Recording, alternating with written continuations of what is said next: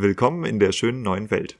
Mein Name ist Diego Weber, ich bin der Betreiber des The Art of Selling Wine Fachpodcasts für die Weinbranche und in diesem Projekt gestalten Studenten zusammen mit mir einen Podcast über neueste Entwicklungen und Cutting-Edge-Themen in ihrem Studienbereich.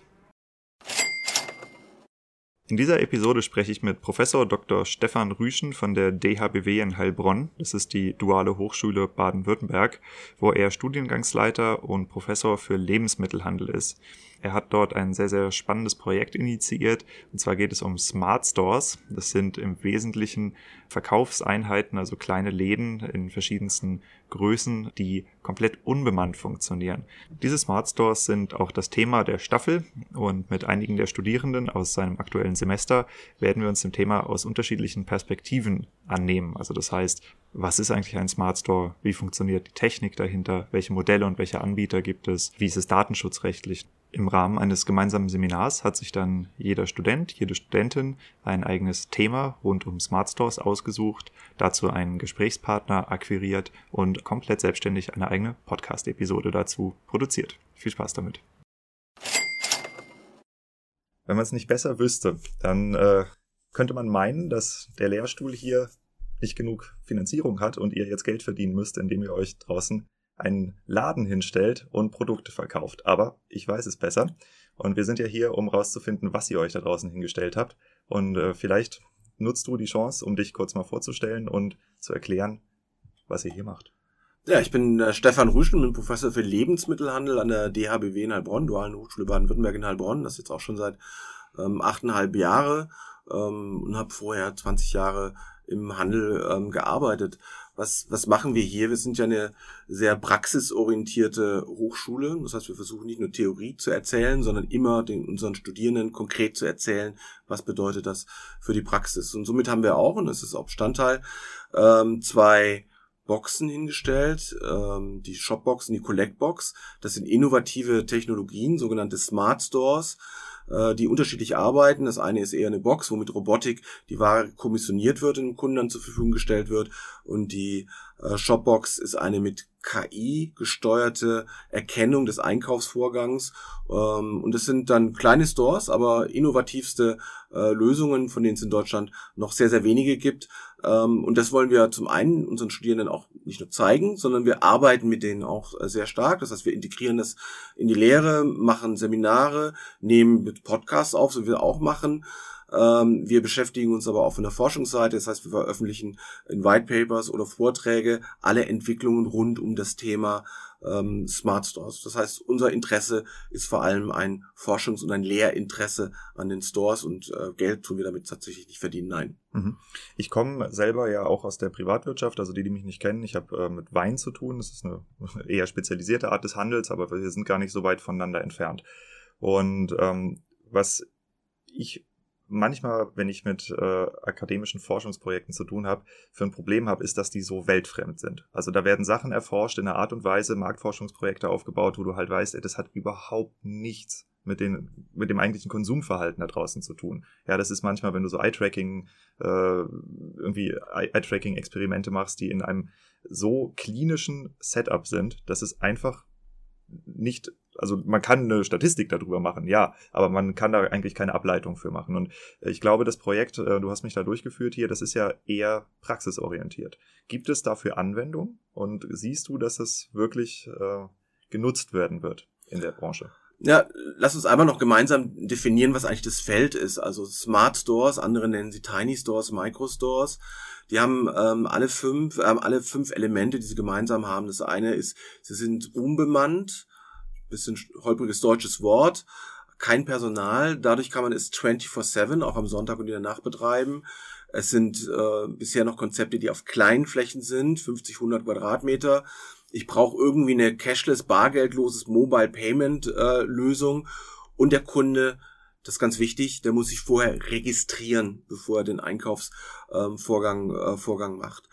Und die Entwicklung von diesen Smart Stores kommt von 2016, eigentlich schon lange her, mit Amazon Go, die als erstes in den USA ein solches Konzept gemacht haben. Es hat dann nur sehr lange gedauert, bis es tatsächlich nach Europa rübergeschwappt ist. Und seit 2 Jahren gibt's die ersten Tests in dem Feld und mittlerweile gibt es über 50 mindestens Tests, teilweise die auch im Rollout sind, in Europa. Das heißt, wir sind da sehr stark wirklich nicht an irgendetwas, was vielleicht in der Zukunft man sich erst in 30 Jahren vorstellen kann, sondern wir sind konkret bei etwas, wo viele testen und wo viele überlegen, wie sie in ein Rollout damit gehen können. Wie kann man also in ein Rollout gehen, unbemannt einen Store zu betreiben, dass ich niemanden mehr an der Kasse brauche, hat auch viel was mit Diebstahlschutz etc. zu tun, Registrierung etc. Das ist das, was viele Händler eben bewegt und wo sie Lösungen suchen. Seid ihr mit eurer Forschung hier vorne im Feld oder ist es so, dass Europa, zum Beispiel Asien, ganz weit hinterherhängt bei solchen Entwicklungen? Nein, also vor allem in der konkreten Anwendungen hängt Europa hinterher. Da ist Asien in der Tat viel weiter. Das hat viel was mit den Kunden auch zu tun, weil die Konzepte benötigt man natürlich eine Registrierung. Das mag nicht jeder, gerade in Deutschland, das mag nicht jeder. Man braucht eine gewisse Affinität zu digitalen Medien als Kunde auch, also das zu akzeptieren, auch zu respektieren, beziehungsweise zu schätzen. Und das ist in Asien natürlich ganz anders ausgeprägt. Also ein Kern zum Beispiel ist eigentlich bei Einzelstores, ich brauche ein Smartphone, mit dem ich relativ viel eigentlich mache. Jetzt glauben wir natürlich, dass wir auch schon ein Smartphone-Land sind, aber im Vergleich zu China sind wir natürlich dann noch weit entfernt. China, was kurz ja schon fast vielleicht davor steht, bargeldlos komplett zu funktionieren, da ticken wir in Europa und vor allem natürlich in Deutschland noch komplett anders. Die Idee des unbemannten Verkaufs ist ja sicherlich nicht ganz neu. Aber was wahrscheinlich neu ist, dass wir verschiedene technische Errungenschaften haben, die jetzt zusammenkommen, die das Ganze möglich machen oder vielleicht auch effizienter machen. Und vielleicht kannst du uns mal einen kurzen Überblick geben über die Faktoren, die in dieses Feld reinspielen, die man kombinieren muss, um zum Beispiel so ein Smartstore, wie ihr ihn hier habt, aufzubauen. Ja, die Herausforderung ist ja, wenn ich einen Store unbemannt 24/7 betreiben will, dass ich vor allem das Thema Diebstahl brauche. Weil wenn jeder reingehen könnte und könnte alles klauen, wieder rausgehen, dann wäre das für einen Händler wahrscheinlich nicht profitabel. Und das andere ist das Thema, andere Technologie, das Self-Scanning, muss die Produkte in irgendeiner Art und Weise erfassen. Und das dritte Element ist das Thema das Payment, Mobile Payment. Und da kommen im Prinzip genau die Entwicklungen zusammen. Auf der einen Seite Mobile Payment Lösungen, wo ich über Smartphone, das heißt nun Apple Pay, oder es kann aber selbst die EC-Karte, Kreditkarte, was auch schon eben Mobile Payment ist, sprich letztendlich bargeldlos. Die Technologien, die Anwendungen gibt es im Prinzip schon lange. Beim Thema Self-Scanning gibt es mehrere Möglichkeiten, die auch eingesetzt werden. Auch die setzen sich eben immer mehr durch. Also auf der einen Seite eine Self-Scanning-Kasse, wo der Kunde am Ende noch selber scannt. Auf der anderen Seite kann er aber auch zum Beispiel mit dem Smartphone direkt scannen während dem Einkaufsvorgang. Oder eben die anspruchsvollste von Amazon Go kommende Technik über Künstliche Intelligenz, wo über Bilderkennung die Kamera eben erkennt, welche Person welches Produkt einkauft und das dann zuordnet. Also das sind die Technologien. Dann kommt das letzte noch, nämlich das Thema Diebstahlschutz, nämlich ich muss mich registrieren am Anfang. Also ich gehe in solche Stores nicht irgendwie einfach rein und gehe einfach raus, sondern ich registriere mich am Anfang, ich identifiziere mich, im Prinzip in der Regel durch ein Smartphone-Scanning. Und damit weiß eben der Store, wer da eben dann gerade da ist. Und durch die Registrierung, und das wird immer wieder gefragt, ob nicht die Gefahr des Clowns besteht, weil selbst wenn ich am Ende Self-Scanning mache, könnte der Kunde ja sagen, ja, ich registriere mich, aber ich scanne nicht alle Artikel. Aber da gilt so ein bisschen der einfache Satz, wer klaut schon gerne, wer vorher gesagt hat, wer er ist. Ja, kann ich mir vorstellen. Und das ist eben durch das Registrieren ist das sichergestellt, weil ich weil ich dann eine Zahlungsmethode dahinter habe. Also ich gebe nicht irgendwelche Mickey Maus ein, sondern ich muss schon wirklich mich identifizieren mit meiner EC-Kreditkarte, whatever. Und damit ist klar, wer im Store ist. Und das regelt tatsächlich das Thema Diebstahlschutz. Das muss gar keine technische sein, dass man irgendwie mit Kameras überwacht und alles aufzeichnet, sondern der entscheidende Trigger für die Konzepte ist nochmal, wer klaut schon gerne, wer vorher gesagt hat, wer er ist. Und deshalb haben die Konzepte eigentlich, sagen sie alle unisono, keine signifikanten Diebstahlprobleme. Dass es gar keine gibt, wäre auch gelogen, aber keine, dass ihnen jetzt irgendwie 30-40% vom Bestand rausgeklaut wird, ist überhaupt nicht der Fall. Also die relativ einfachen Dinge die wir eigentlich alle kennen, die kommen jetzt zusammen und die werden dann kombiniert, sodass ein Einkaufsprozess für den Kunden entstehen kann, der technisch digital unterstützt und gesteuert wird, aber komplett ohne Personal laufen kann. Es gibt ja bestimmt verschiedene Systeme. Also das, was du jetzt beschreibst mit so einem, ich würde sagen, ein geschlossenes System, wo du dich halt registrierst, dann darfst du rein und dann gehst du auch wieder raus. Ist das Einzige, was es gibt, oder gibt es auch offene Systeme? Na, wir haben eine relativ breites Verständnis von den sogenannten Smartstores, unterscheiden auf der ersten Ebene die sogenannte Walk-ins und die Automated Boxes. Die Walk-ins sind tatsächlich welche, wo ich mich erst registriere. Ich gehe dann in einen Laden rein, also wirklich in einen Raum rein. Da stehen dann Regale, die Produkte sind frei verfügbar. Ich kann die also frei nehmen. Ich kann sie mir angucken, kann sie auch zurücklegen. Das sind auf der einen Seite mal die Walk-ins und auf der anderen Seite die Automated Boxes, was hier bei uns die Collect-Box wäre.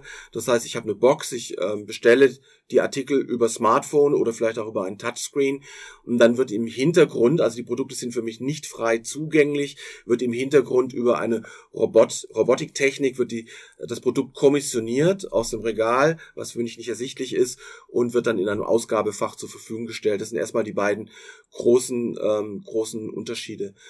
Wenn ich mal noch eine Ebene tiefer gehen darf und bleibe jetzt bei den Automated Boxes, dann ist die einfachste Version, die es schon immer gibt, der Eierautomat. Auch das ist eine 24/7 unbemannte Lösung, die aber tatsächlich gar nicht so unspannend ist. Vielleicht kennst du die Regiomaten, die auch damit gebrandet werden, die also auf dem Land die Direktvermarkter nutzen, um Eier, Spargel, Fleisch, Wurst, whatever, über Automaten zu verkaufen. Und davon gibt es bereits über 5000, auch unter der Brand Regiomat, sehr stark ansteigend und offensichtlich auch profitabel. Gehen wir noch eins weiter. Es gibt jetzt auch welche, die kombinieren mehrere Automaten und machen dann ein richtiges Sortiment, also nicht nur Eierwurst von dem einen Erzeuger, sondern die bieten ein gesamtes Sortiment an. Ein sehr gutes Beispiel ist in Freiburg am Hauptbahnhof, und damit merken wir auch, dass es unterschiedliche Standorte gibt. Die Regiomaten typisch auf dem Land, aber jetzt plötzlich Hauptbahnhof Freiburg 24/7. Die haben 25 Automaten, kombinieren die im Prinzip zu einem großen Sortiment, und dann ist es nicht nur Cola Zero etc., also die klassischen Convenience-Artikel, die wir kennen, sondern da ist eben auch der lokale Käsekuchen-Anbieter und viele andere lokale Anbieter, die dann tatsächlich ein sehr interessantes Sortiment zusammenstellen können. Und lass mich noch die dritte Form sagen, das ist eben dann Collectbox. Ich habe diese Robotik, die im Hintergrund kommissioniert und im Ausgabefach macht. Und das sind die typischen Anbieter, die das testen in Deutschland. Tipi in Düsseldorf, Kombi in Oldenburg, die Collectbox hier in Heilbronn oder auch Edeka Renningen. Es sind 4 und Latebird noch in München. Also es gibt 5 tatsächlich Tests mit solchen gerade erwähnten robotikunterstützten Automated Boxes. Bei den Automaten würde ich gerne nochmal nachfragen. Also ich war noch nie in so einer Automatensammlung drin. Ich kenne die Automaten so, ich stelle mich davor, ich schmeiß Geld rein und sage jetzt bitte Nummer 42, dann fängt da irgendwann was zu drehen, fällt runter oder jemand greift sich mit einem Roboterarm eine Dose oder was auch immer. Muss ich, wenn ich dann 23 Sachen einkaufe, 23 Bedienfelder und 23 Mal Euro da reinstecken, oder wie funktioniert das? Nein, es gibt tatsächlich Lösungen, wo ich dann eben über die App das bestellen kann, also aus den verschiedenen Automaten, und dann muss ich schon zu dem einzelnen Automaten hingehen, also den Käsekuchen aus dem Automaten A rausholen, die Cola aus dem Automaten B und vielleicht mein Snickers aus dem Automaten C. Das ist schon so, deshalb kann man sagen, das ist nicht die höchste Convenience-Stufe dieser Welt, aber die fassen das auch zu einer Rechnung zusammen. Also ich muss nicht an jeden einzelnen Automaten gehen.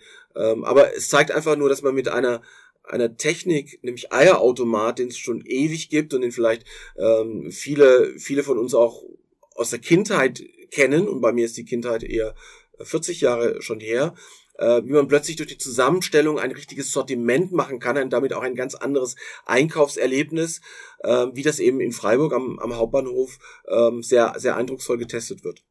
Ich nehme an, dass einer der wichtigsten Faktoren die Usability ist. Also wie technisch versiert musst du sein, um das Ding bedienen zu können, um überhaupt da was rauszukriegen. Und was sind da die Systeme, die sich bei euch als besonders nutzerfreundlich herausgestellt haben? Naja, eigentlich es hängt ein bisschen von, wer ist die Zielgruppe? Wenn ich die Zielgruppe meiner Studierenden nehme, die ja nun wirklich extrem technikaffin sind, die verstehen immer intuitiv, wo man hinklicken muss und sind eigentlich sofort am Ziel. Das heißt, Smartphone gestützt funktioniert bei der Zielgruppe fantastisch.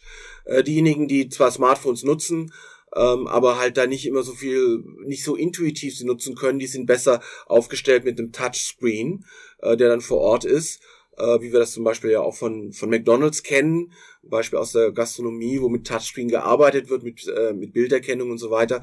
Also es hängt ein bisschen von der Zielgruppe ab, aber am Ende des Tages, glaube ich, wird sich immer mehr das Smartphone-gestützte komplett durchsetzen, weil das die einfachste Technologie ist, die einfachste auch zu betreiben, die einfachste, die am wenigsten störanfällig ist und das, was wir eben alle über die Altersklassen hinweg immer mehr sowieso in unser tägliches Leben integrieren und es halt dann auch noch zum Einkaufen benutzen. Gibt's dann mit den Shops Probleme, sobald ein Android-Update rauskommt? Nein, gibt keine, die laufen auf beiden Systemen. Gibt's überhaupt keine Probleme, nein. Okay, und die Software, also ich lade mir eine Software runter auf mein Handy oder ich melde mich an mit Luca oder wie genau funktioniert das dann? Wie komme ich in den Shop rein? Nein, ich lade eine App runter und muss mich in der App vorab registrieren. Also ich muss sagen, wer ich bin, Stephan Rüschen, und muss eine Zahlungsmethode dahinterlegen. Damit ist sozusagen nochmal sichergestellt, dass ich da nicht Mickey Mouse vorneweg eingeben kann. Und damit kann ich mich dann registrieren. Das heißt, bei uns in dem Fall mache ich die App auf, habe einen QR-Code, halte ihn an den QR-Code-Scanner und dann werde ich reingelassen. Und durch den QR-Code wird eben klar, jetzt ist Stephan Rüschen, geht in den Store rein. Also es ist nur App, es gibt auch keine Webseite dafür. Ich kann auch nicht einen Kontaktbogen schriftlich ausfüllen und irgendwo hinschicken und so weiter, sondern es geht komplett über App und so laufen eigentlich die meisten Systeme. Einige arbeiten auch mit einer klassischen Kundenkarte, aber wie gesagt, ich glaube, die Zukunft ist am Ende des Tages ist eigentlich wirklich nur über Apps zu machen, weil das ist auch am wenigsten anfällig im Sinne von Kundenkarte lässt sich einfacher klauen wie ein Smartphone, das dann einer immer noch entriegeln muss und so weiter und so fort. Deshalb ist Smartphone-App sowieso auch das sichere für alle Seiten. Wenn man jetzt die Auslastung von so einem Ding betrachtet, wie viele Leute können da pro Tag einkaufen oder auch parallel? Einer oder mehrere? Es können mehrere einkaufen. Es ist jetzt tatsächlich Corona geschuldet, wie ja so vieles im Leben, dass nur 2 rein dürfen. Aber es können auch 10 rein. Es könnten auch, also 100 geht nicht, weil der Platz halt nicht groß ist. Aber es gibt keine technische Restriktion, dass aber einer gewissen Zahl das nicht mehr funktioniert. Insofern können so viel reingehen, wie in den Laden gehen. Im Moment, wie gesagt, Corona-bedingt nur 2 wegen dem Platz. Aber es gibt keine technische Restriktion. Aber ihr habt ja 2 sehr unterschiedliche Systeme da. Sind die beide gleich schnell in der Abwicklung von Einkäufen? Nein, die Collectbox, also mit der Robotik, das dauert länger, hat auch eine Logik, weil im Prinzip immer nur ein Kunde shoppen kann und dann muss erst kommissioniert werden und dann muss das beendet sein und dann kann erst der Nächste das tun. Deshalb dauert das länger, während in der Shopbox, wo ich ja den Walk-in habe, wo mehr reingehen, die parallel einkaufen können, könnten dort sehr viel mehr Kunden abgewickelt werden, weil es eben können viel mehr Kunden einkaufen gehen, weil sie es parallel tun können. Das ist bei der Collectbox nicht möglich, muss das hintereinander stattfinden. Haben die hier die gleichen Sortimente, die beiden Boxen? Wir haben, genau, das war auch ein Testszenario, deshalb haben wir die auch nebeneinander gestellt. Wir haben mit den identischen Sortimenten als fast ein Dreivierteljahr gearbeitet, um festzustellen, welches Konzept eigentlich eher angenommen wird nicht nur von den Studierenden, sondern weil es können auch andere einkaufen, von den Kunden. Damit hast du meine nächste Frage schon gestellt. Genau, da kann man jetzt ein Quiz draus machen, was man jetzt als Zuhörer glaubt, was erfolgreicher ist.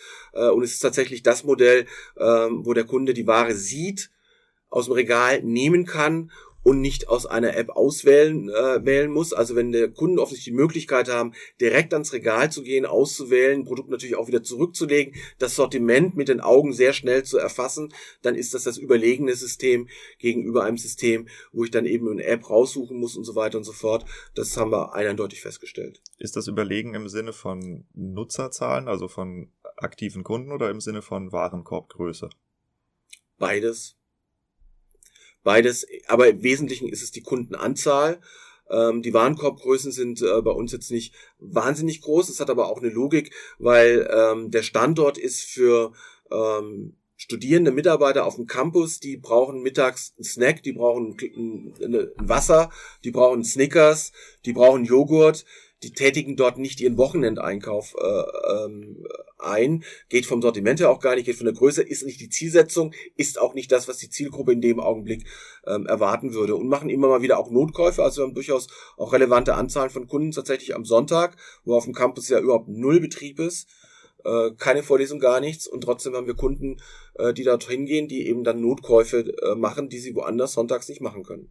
Aber das heißt, ich gehe auch eher mit dem Vorsatz dorthin als Kunde, dass ich jetzt 3-4 Artikel kaufe. Also ich gehe da nicht hin, um einkaufswagenweise mir den Kofferraum voll zu machen. Genau, das ist so, ja. Und sind das, also wenn ich mich mal jetzt mal probiere, mich in die Kundensicht zu versetzen, ist der Benefit, den ich davon eher, dass ich 24/7 irgendwas einkaufen kann, wenn jetzt meine Butter alle ist? Also dass ich praktisch noch weniger Vorratshaltung im Kühlschrank haben muss?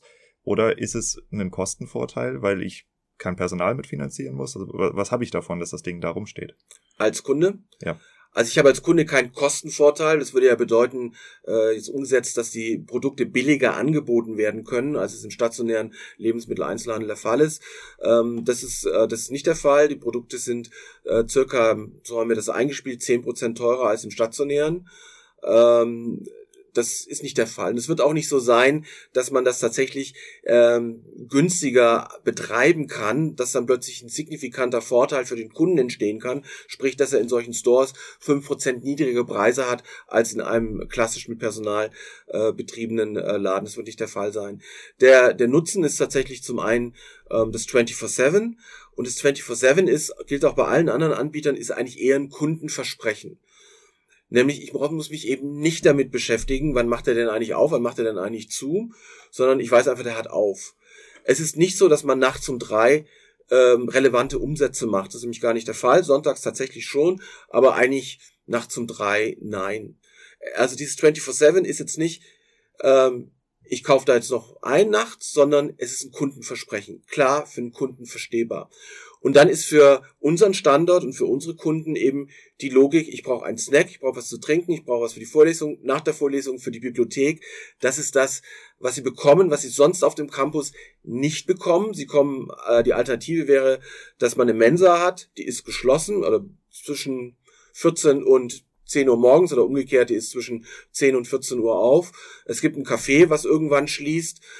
Und es gibt vor allem auch nicht die Sortimente, die wir haben. Also Joghurt und Chips, alles, was ein Studierender gerne beim Lernen in der Bibliothek nebenher mal gerne hätte, mal ein Eis essen und so weiter, das sind alles Sortimente, die es nur dort gibt. Das heißt, der Nutzen ist, du kriegst etwas, was du sonst auf dem Campus dir nirgends angeboten wird. Ich sehe schon, ihr ernährt eure Studenten sehr nachhaltig. Wir lassen unsere Studenten entscheiden, wie sie sich ernähren wollen. Und kriege ich auch Obst? Also gibt es eine frische Abteilung? Ja, wir haben auch Obst, begrenzt, nämlich im Sinne von Äpfel vor allem, die auch am besten gehen, oder auch Birne oder auch eine Avocado, also ganz, ganz wenige Artikel, aber tatsächlich auch ein Apfel. Ich wollte nochmal auf den einen Punkt zurückgehen. Du hast eben gesagt, dass es erstens teurer ist und du auch nicht siehst, dass dadurch ein Kostenvorteil entsteht. Wenn ich jetzt so ein bisschen über mein Wissen von einer Produktentwicklung mich dem ganzen Thema annäher, dann würde ich sagen, du hast jetzt erstmal die Entwicklungskosten, um so ein Ding hinzustellen und danach ist das eine Skalierungsfrage davon, wie viele Shops kann ich betreiben. Du glaubst nicht, dass dadurch ein Kostenvorteil entstehen wird? Na, jetzt müssen wir mal unterscheiden zwischen den Smartstores, die da sind, und dem Thema der Technologie. Jetzt sehen wir mal das Thema der Smartstores. Ich habe kleine Stores, da habe ich natürlich plötzlich Einsatzmöglichkeiten, nämlich ich kann sie auf einem Campus machen, ich kann sie aber auch auf dem Dorf machen.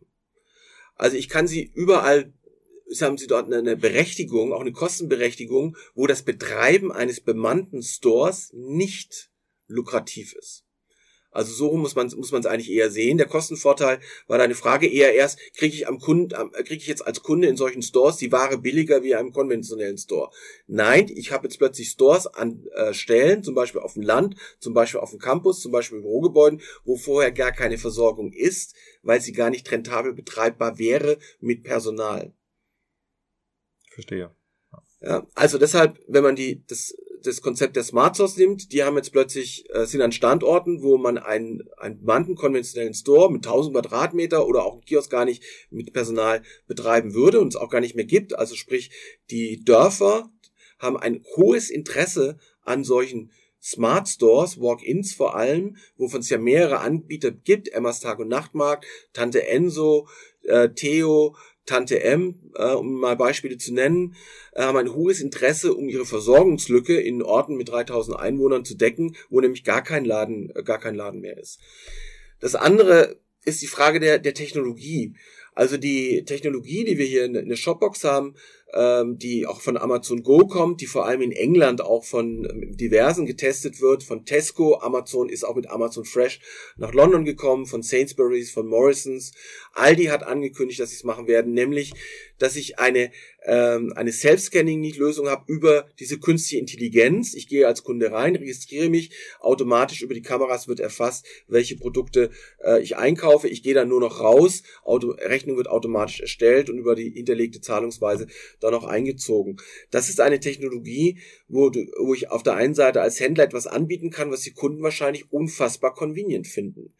Kein Anstellen an der Kasse mehr. Keine Notwendigkeit, etwas selber zu scannen, an der Self-Scanning-Kasse oder mit dem Smartphone nebenher. Ich gehe rein, gehe raus. Unfassbar convenient. Klarer Kundennutzen. Und dann gibt's noch etwas, was den Handel sehr stark treibt, sich damit zu beschäftigen. Es ist tatsächlich, wird immer schwieriger, genug Mitarbeiter und Mitarbeiterinnen für die Kasse zu finden. Das heißt, der ein oder andere steht tatsächlich vor dem Problem, seine Kassenvorgänge noch abzuwickeln, weil er nicht genug Mitarbeiter findet. Und deshalb hat der Handel eben relativ großes Interesse darüber nachzudenken, solche Lösungen, also Technologien anzuwenden, um, relativ platt gesagt, seinen Laden überhaupt noch offen zu halten. Das mag man sich vielleicht teilweise gar nicht vorstellen können, aber ich mache ein Beispiel, wo wir das ja alle wissen, wo das der Fall ist, beim Thema Logistik. Lkw-Fahrer. Ohne Lkw-Fahrer kein Lkw, der fährt. Da kann ich noch so viele LKWs haben. Übertragen, ohne Mitarbeiter, die an der Kasse sind, da kann ich 50 Kassen hinbauen. Wenn da kein Mitarbeiter an der Kasse ist mir die Kasse nutzlos. Und vor der Problematik steht der Handel vor allem in Großstädten wie München, Berlin und Hamburg. Ja, also das mit den Lkw-Fahrern haben wir ja sehr spektakulär jetzt beim Brexit gerade gesehen, was dann passiert. Ich hätte jetzt gedacht, dass es eher andersrum eine Thematik ist, dass man halt sagt, okay, solche Automatisierungsmodelle werden einen Einfluss auf die Beschäftigung haben. Also werden Supermarktangestellte, die nicht hochqualifiziert sind, dadurch verdrängt. Aber du sagst jetzt, ist es eher das Problem, dass man einen Mangel von Leuten hat, die dort arbeiten wollen und deshalb ein System braucht, was das ersetzen kann. Ja, die Wahrheit liegt wahrscheinlich irgendwo in der Mitte und dann wird jeder eine andere Einschätzung haben, wie weit links oder rechts dann die Wahrheit ist. Also das eine, was ich sagte mit dem Personalmangel, ist definitiv so. Aber sicherlich, wenn man nach England geht, die beim Thema Self-Scanning viel weiter sind, da gehst du in einen Tesco in London rein, da sind 10 Self-Scanning-Kassen und eine einzige Kasse. Da ist auch nur noch eine einzige Kasse. Weil für die Kunden ist das völlig normal, komplett Self-Scanning zu machen. Da sind wir jetzt auch ein bisschen auch weg vom Smartstores, sondern beim Thema der Technologie des Self-Scannings. Und dann hat das schon auch eine Auswirkung sicherlich auf das Personal, was ich noch brauche. Aber der Trigger ist jetzt nicht primär Personalkosten einzusparen. Der Trigger ist jetzt tatsächlich primär für die Zukunft sicherzustellen, meine Kassenabwicklungen, Einkaufsprozesse am Ende für den Kunden abwickeln zu können. Und das muss eben leider vielleicht auch ein Stück weit ohne Personal sein, weil ich nicht genug finde. Was mache ich mit den Leuten, die Senioren, die zum Beispiel noch keine Handys haben, Sehbehinderte? Was passiert mit den Leuten? Also wie können solche Systeme für den Nicht-Durchschnitt der Gesellschaft funktionieren? Also manchmal unterscheide ich einmal zwischen einem konventionellen Laden, der Self-Scanning-Lösungen hat.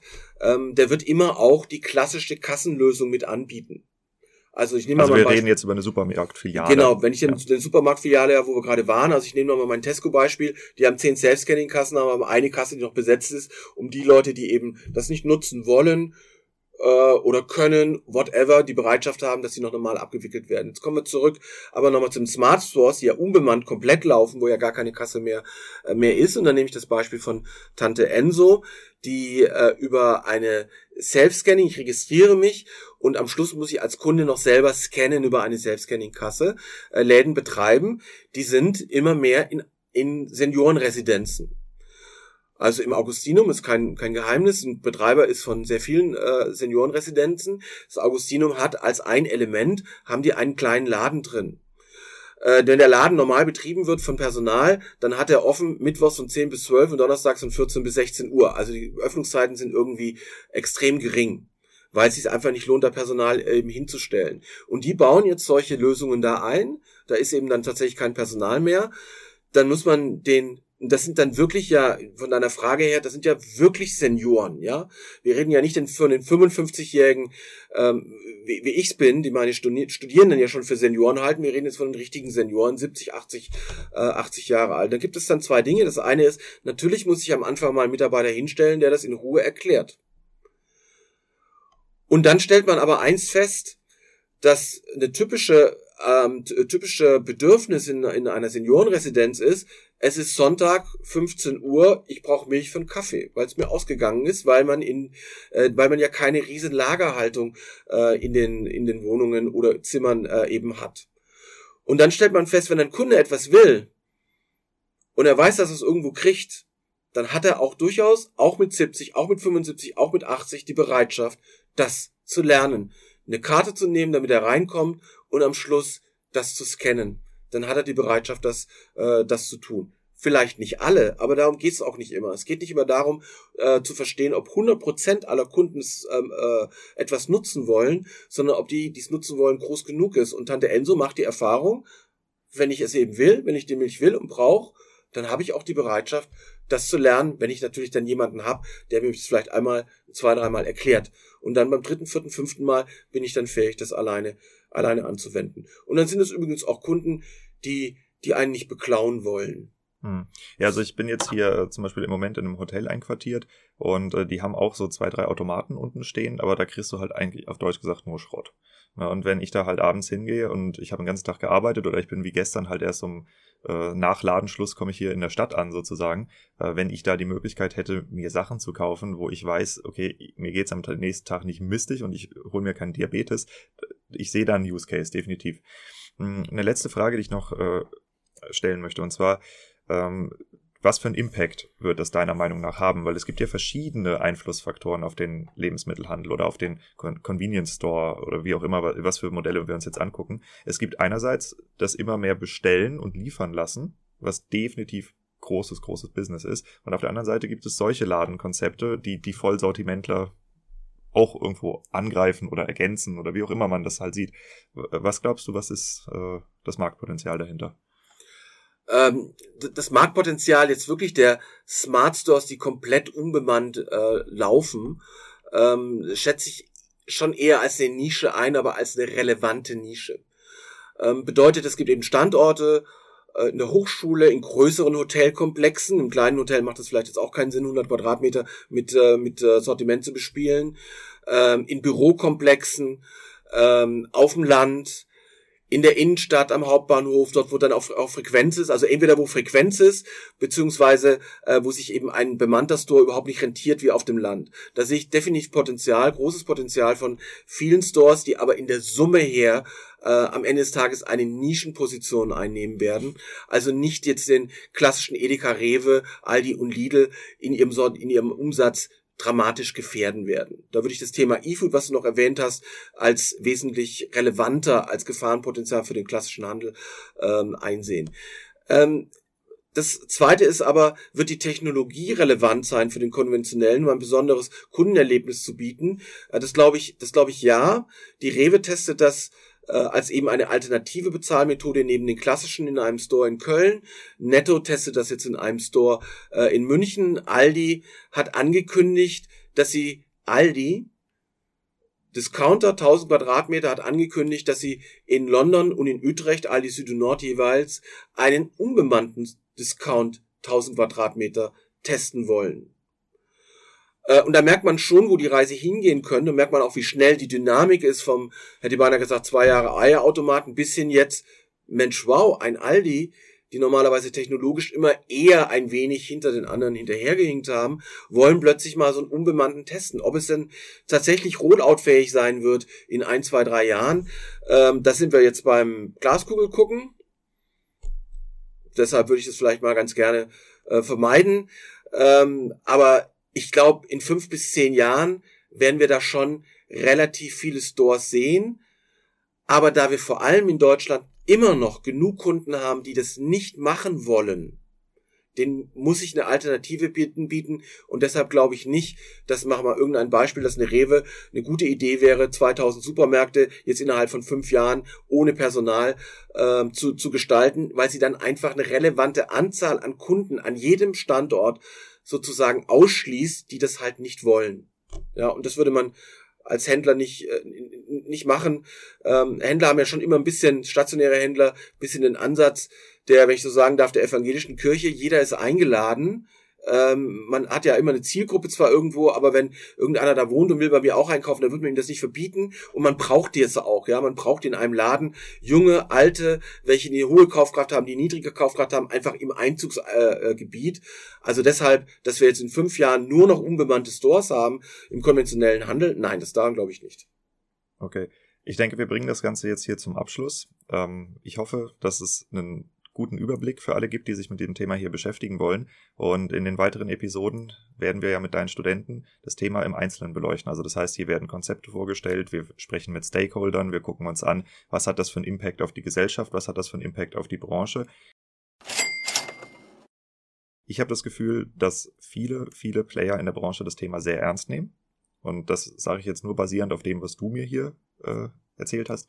Und ich glaube, dass das eine Entwicklung ist, die wir alle, die wir in der Lebensmittelbranche irgendwie oder in der Convenience-Store-Branche, im Non-Food, wo auch immer sind, dass wir das im Blick halten sollten. Weil es ist wie überall, wenn eine Entwicklung Dynamik aufnimmt und du selber hinten anhängst, dann hast du das Problem, dass du höchstens machen kannst, aber nicht anführen kannst. Ja, Diego, wir behalten es nicht nur im Blick, wir begleiten es auch, aber ehrlich gesagt ist auch mein Job. Vielen Dank.